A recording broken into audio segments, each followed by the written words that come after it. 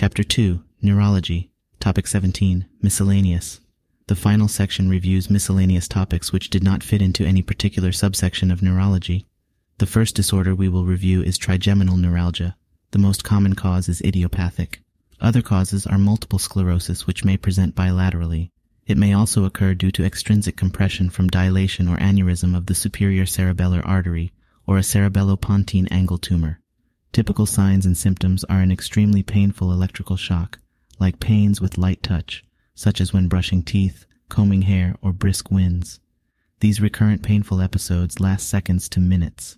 It is important to note that there is a normal neurological exam. The diagnosis is clinical.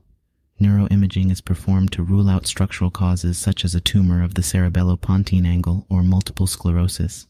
This may be managed with observation, as most cases resolve spontaneously. Resolution can be hastened with the use of pharmacological agents such as carbamazepine, oxcarbazepine, baclofen, or lamotrigine.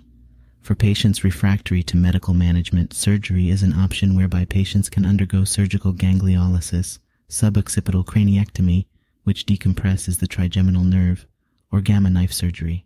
As a reminder, carbamazepine is also used for bipolar disorder and seizures. Its side effects include blood dyscrasias, Stevens-Johnson syndrome, and neural tube defects. The final disorder of this chapter is restless leg syndrome. It has no known cause, however, is associated with many conditions.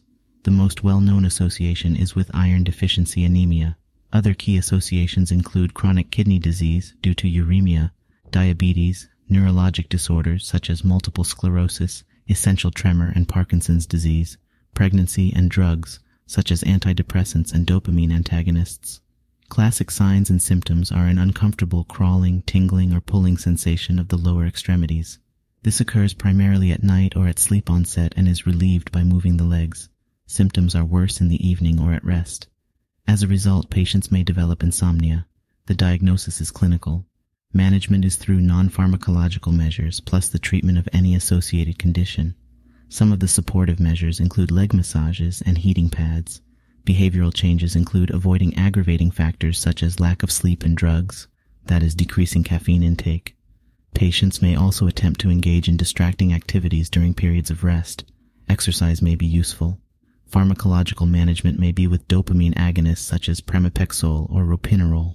An alternative class of medications are alpha-2 delta calcium channel ligands, such as gabapentin or pregabalin.